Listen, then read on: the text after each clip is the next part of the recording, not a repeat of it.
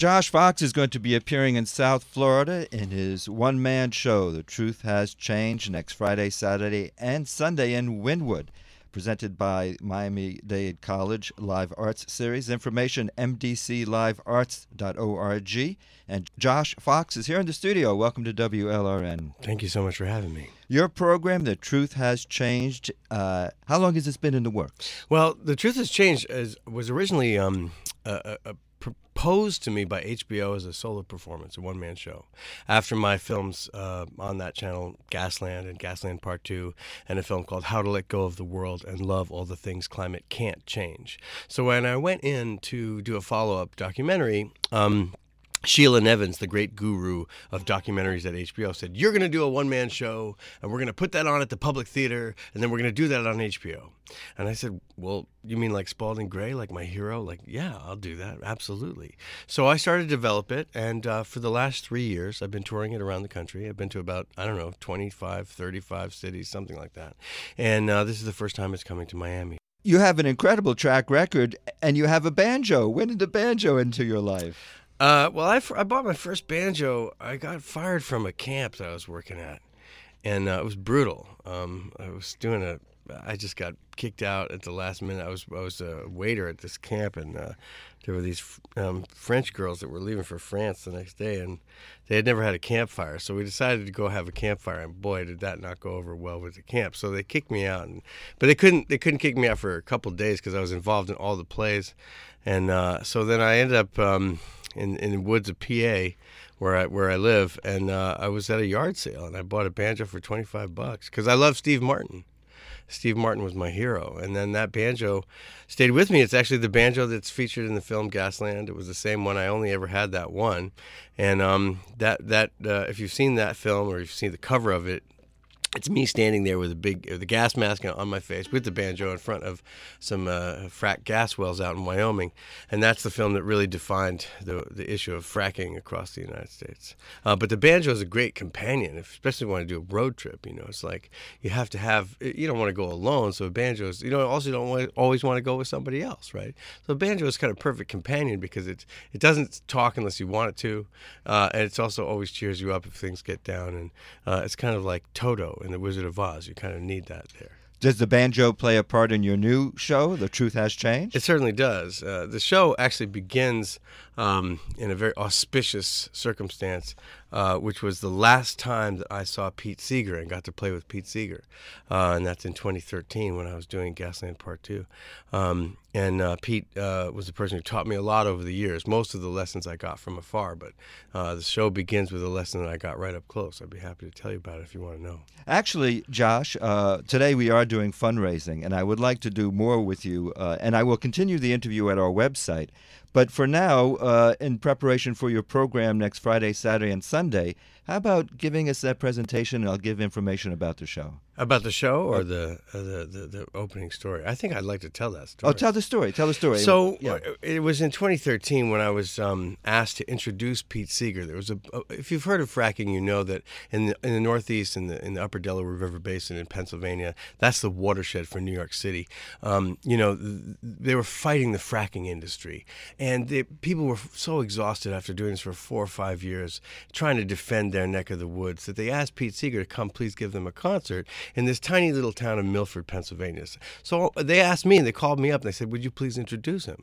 And I was like, "Of course. Oh, my God. What an honor. Incredible." So he's a banjo player. I'm a banjo player. So I had this particular song that I thought I might use to introduce him, but I wasn't sure if this song was going to be okay with him, right? So I arrive, and it's a 100-year-old theater, and in the dressing room is a 93-year-old Pete Seeger. And I get there, and I say, "Hey, Pete, it's Josh. I'm here to introduce you, and I have this very particular tune that I thought I might play.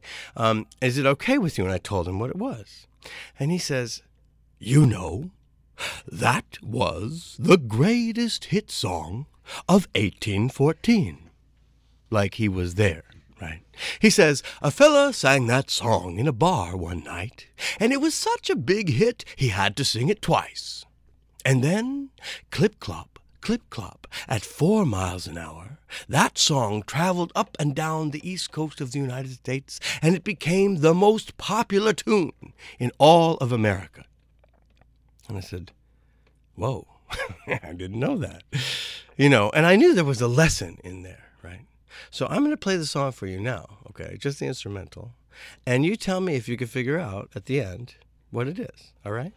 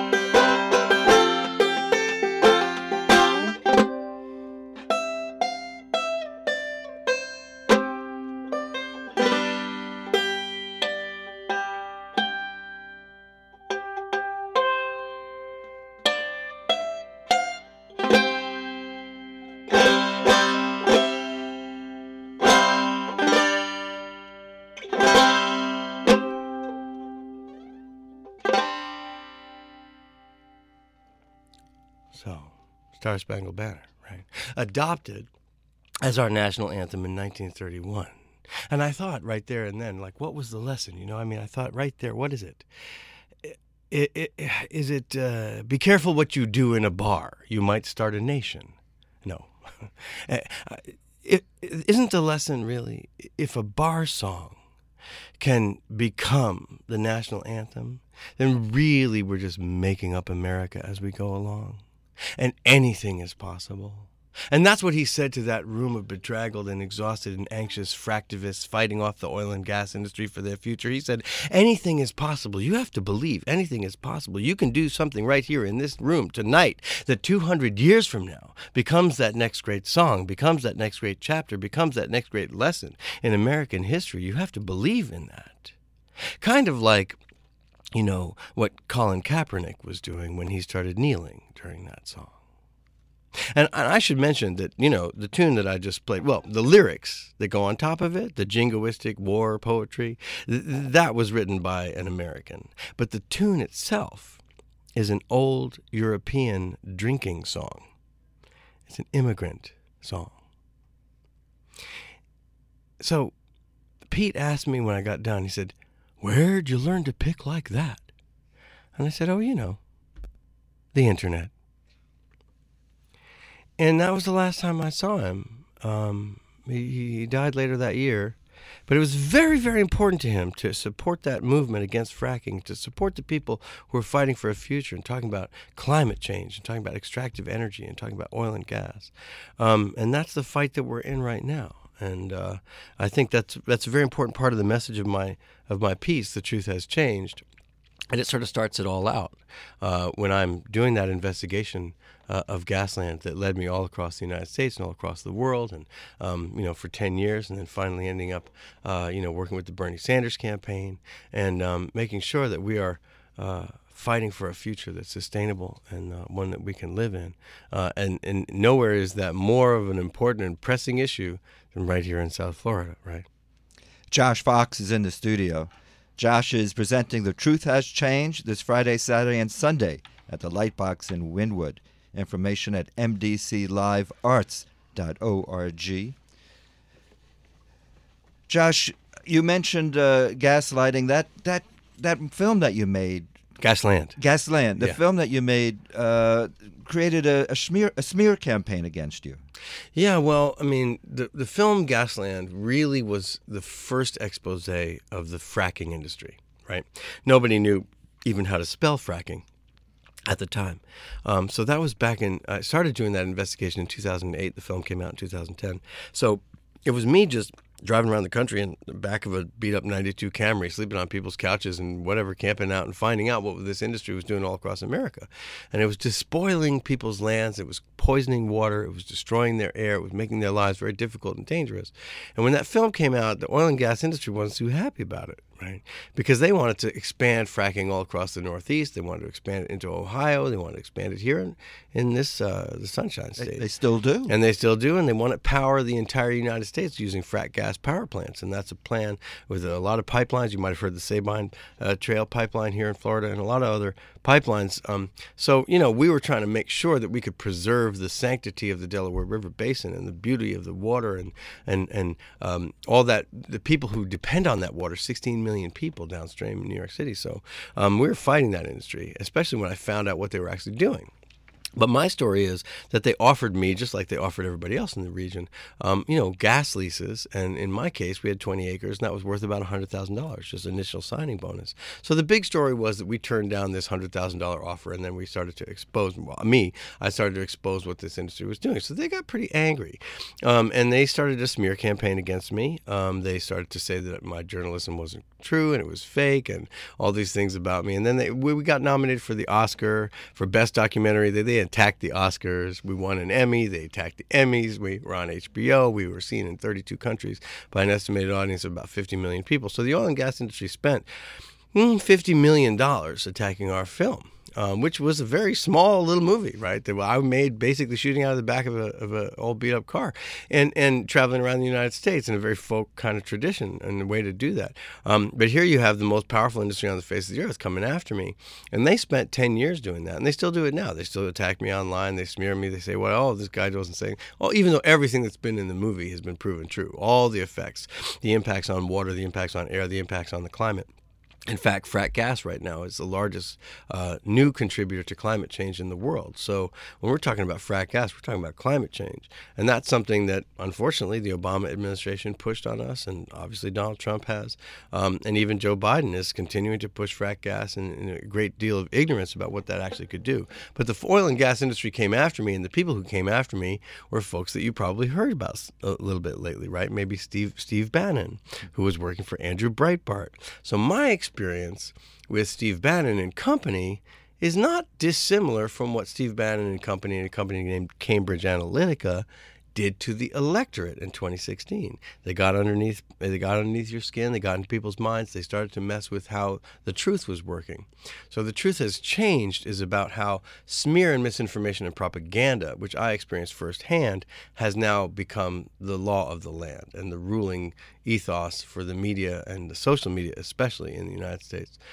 So it's that tortured and hilarious and very emotional journey through that landscape of the last 20 years, starting with 9/11, going through the fracking wars, going through the BP oil spill, and then coming out in this last election and with lessons to be learned for this coming election in 2020.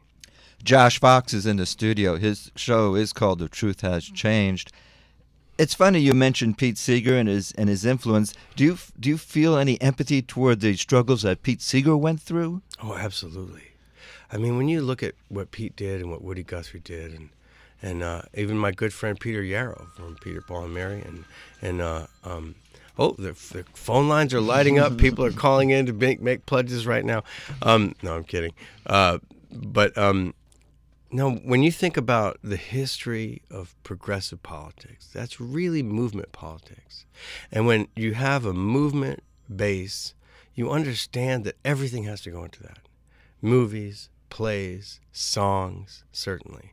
And those songs, Which Side Are You On? Those songs, This Land Is Your Land. Those songs, If I Had a Hammer. Those great folk songs, right, are so incredibly important, right, to understanding what that was like, right? When I was reminded by Peter Yarrow, who I've played with many times, that the Martin Luther King March on Washington, and he was the musical director for that, and that we remember because of the I Had a Dream speech, right? But he told me that program was something like 70% music.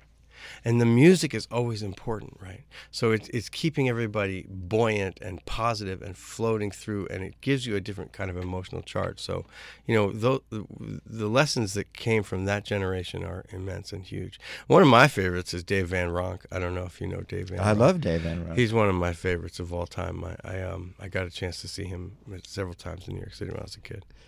The thing I know about Dave Van Ronk is that playing the blues was just a small part of his life. He was quite a character and quite politically active as well, but not as we know him. Well, not all the folk people are politically active. My teacher, Roger Sprung, was a bluegrass banjo player. I don't play much bluegrass these days, but he came up to me and he said, "Are you one of those protest people?"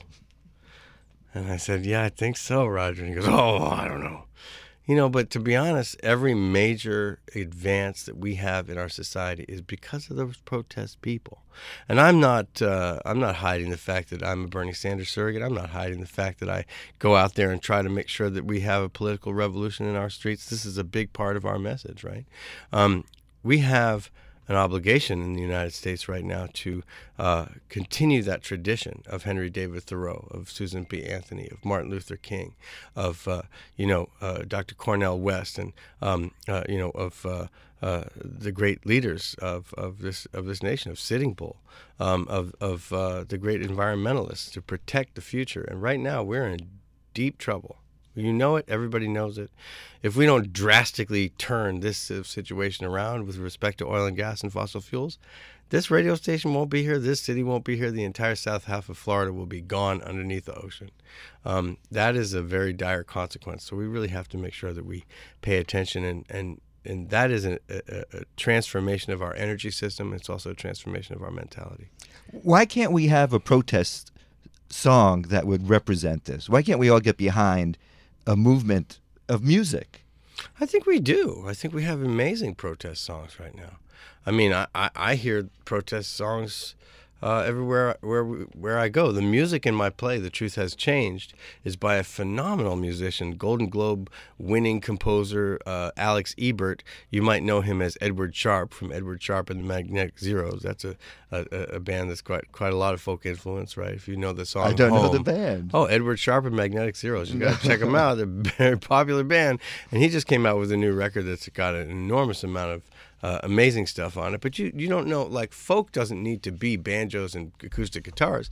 You got Cardi B out there propping for Bernie, and she's you got Killer Mike going on. You got Public Enemy performing in Los Angeles. That's the folk music of this moment, right? Yeah. And the truth of the matter is, like, that idea of music and protest music is not necessarily, the tradition of Woody Guthrie and Pete Seeger, although it's there.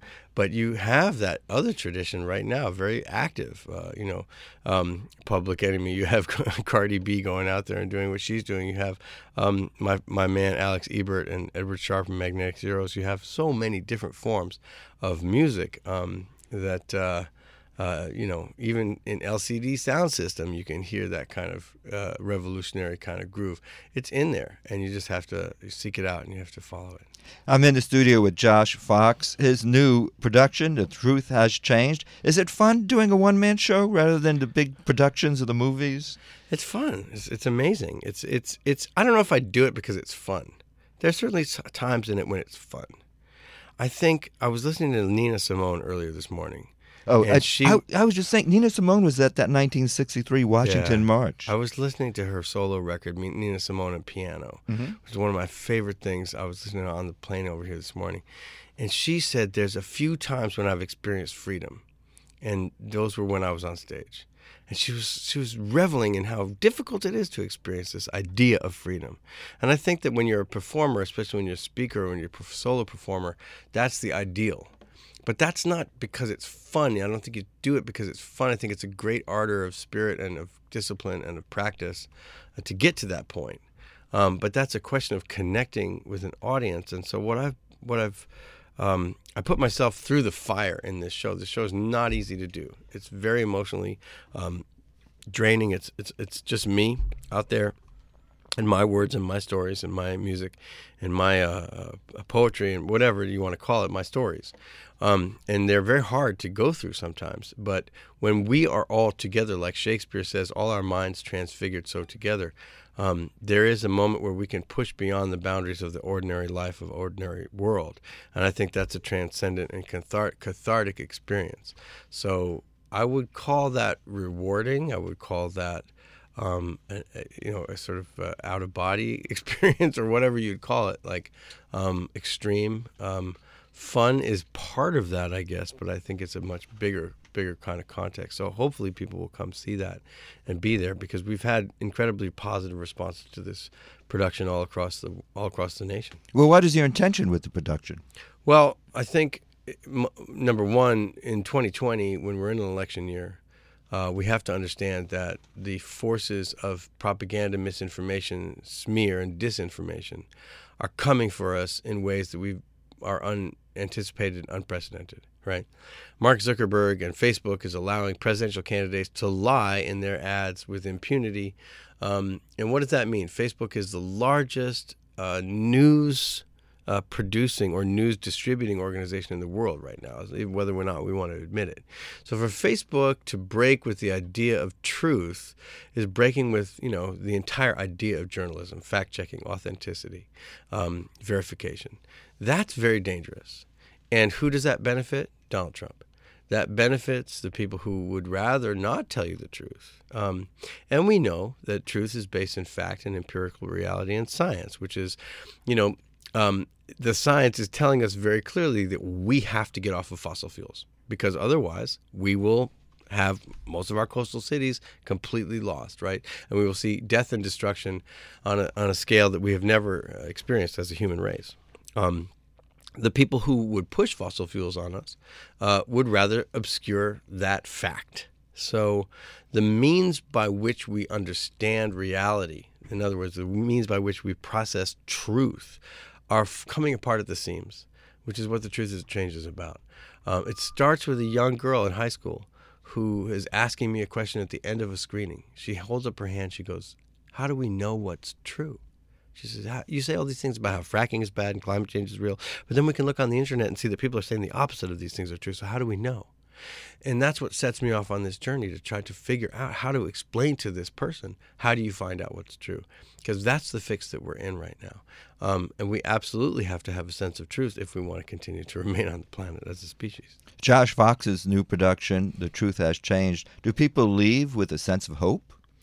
That's up to them. I think the people, every time we do this show, we do it in concert with activist organizations on the ground that are in the theater with us, right? We don't lead people into a path of discovery, which is very dangerous and very upsetting, right? Like the facts are very upsetting, right? We're on track right now to raise sea levels by 5 to 9 meters. And we would lock in that consequence in the next 10 years by 2030. If we don't cut our emissions in half by 2030, this city goes underwater, period, end of story. That's it. It's over. And that means every piece of real estate, every piece of land, every single thing that's here, that's done. That has to be done in the next 10 years. Right now, emissions are going up. We're on track by the end of the century to raise temperatures by 7 degrees Celsius. That's enough to stop all the phytoplankton in the ocean from photosynthesis. They will stop creating oxygen. That means the death of everything on land, right? So we're facing these very real realities. And when you deal with this in a very dramatic context, and people hear these things and they understand them for the first time in a real way that impacts them, because that's the way the theater does it, it's hard.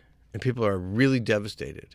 So you have to be in the room with people who are going to lead you into the place that you have to go. In other words, the activists, the people who are working on climate change, the people who are working on fracking, the people who are working on democracy. So every time we do this show, there will be a talk back with activist organizations in the room. And that is where you gain redemption. I'm not here as a performer to be like, oh, and everything's going to be fine. This is not Disney World. This is not the way this works for me. No, that's up to you. If you want redemption in this society, if you want hope in this society, you got to work for it. And hope means you get involved. Hope means you actually get into the movement, because that's the only place hope is located. Everything else is some kind of somnambulistic denial. And if you want the city to go underwater, then it's fine. Just don't worry about it. Go have a party. Go to Miami Beach. Forget about it. Doesn't matter. Whatever. Move somewhere else. Who cares? Like, we'll just roll it up in a ball and kiss it goodbye.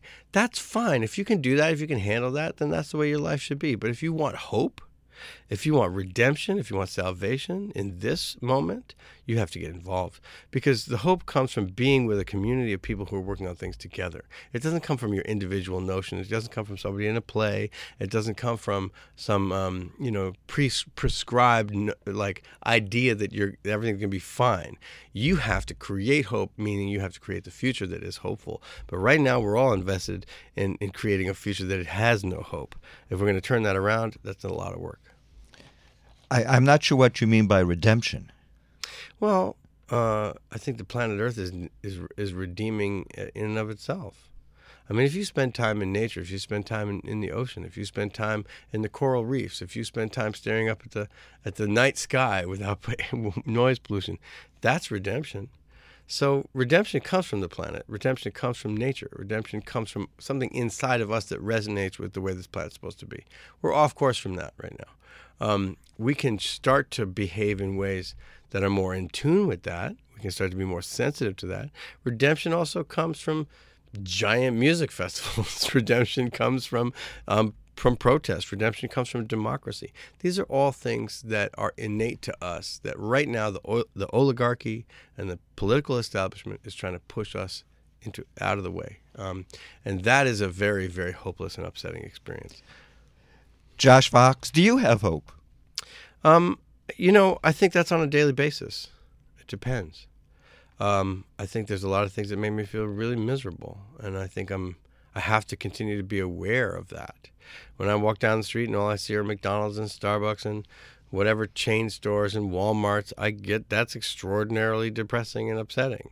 When I see a mass movement in America that is fighting against those things, that gives me a lot of hope. So when I see what's happening with this moment where all these movements are coming together, the Fight for 15, Medicare for All, the anti-fracking movement, the climate change movement, the women's movement, the fight for economic equality, when I see that, and I see that a lot of that has been located and pushed forward by this campaign for Bernie Sanders, that gives me hope. But I don't think that it's just a question of who becomes the president. I think it's a question of what we decide to do with our integrity about how we're going to continue to move forward. So that's what gives me hope. When I'm in the theater and I see people really want to get involved and they're not going to just sort of like blow it off and whatever, leave later and, decide that it's somebody else's problem, that gives me hope. Hope is the American dream. Hope is always looking out into the future on the horizon and saying we understand that something better is on the way. But right now, greed and oligarchy and economic inequality and whatever you want to call this economic system, late model capitalism or whatever you want to call it, is a very deeply destructive thing. And when I say destructive, I don't mean just in terms of nature. I mean destructive in terms of our own hearts and minds. It's destructive to our understanding of what we are as human beings. And that is what hope, I think, fights against. Josh Fox's new one-man show, The Truth Has Changed, is being presented in South Florida Friday night at 8, Saturday night at 8, and Sunday afternoon at 3 at the Lightbox in Wynwood. More information on the internet at mdclivearts.org. Josh, that was great. Thank you so much for what you do. Thank you. And good luck with the show. All right. Hope to see you. That was great. Thank you so much. Cool. I'll go ahead and finish.